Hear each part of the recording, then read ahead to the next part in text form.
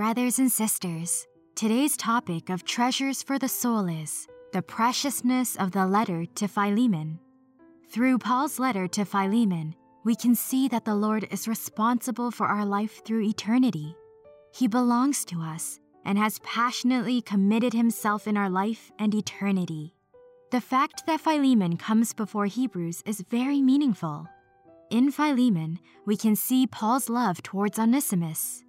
This brotherly love demonstrates the Lord's love.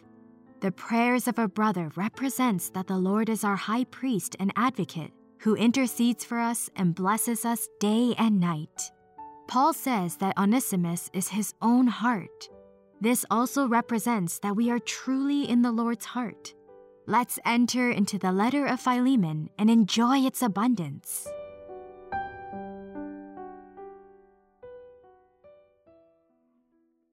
Brothers and sisters, we are so blessed to have the Lord as our beloved. I once shared that the Lord has put all our needs on His account. He is responsible for our life through eternity. What the Lord gives us is not merely some material things that can sustain our living. Instead, He Himself most deeply belongs to us. Not only does He cover all our needs, but He shares Himself and His all with us, His endless love dream and all that is in it. He has also been covering all our needs for all these years without us realizing it. We might not know how to think for ourselves, but He has already considered for us, and His plan for us is more abundant and wonderful. It is always new and fresh. The most precious is that He is fully committed to our needs. His love towards us is the flaming love of Jehovah. He cares for us the most. This is different from a philanthropist making donations to care for the needy. He might also care, but he may not devote himself to care for that needy person. It's so precious that the Lord fully commits Himself to our present life and eternity. Philemon consists of only one chapter. This short letter fully and beautifully expresses the love of a brother. It also shows the Lord's love. When Paul was in prison, he remembered this brother Onesimus, who was once a bondservant. Onesimus once stole from his master and fled. Paul brought Onesimus to Christ during their time in prison, and changed Onesimus' life to become a dear brother and even a co-worker.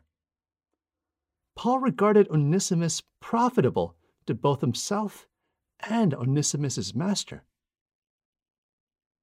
Among all the books in the Bible, Hebrews makes the most mention of the Lord as our high priest.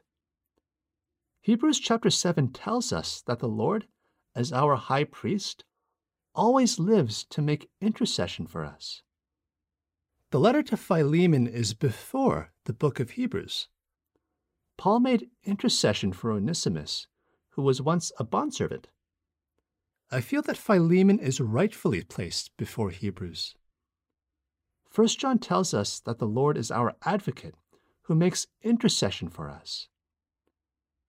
In the book of Zechariah, the Lord rebuked Satan for the sake of Joshua the high priest. I really treasure that the Lord is my advocate, especially because I'm easily accused.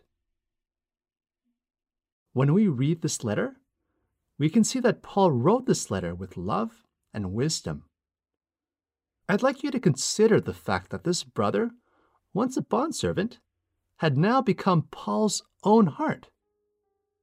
Even more so, we have become the dearest in the Lord's heart.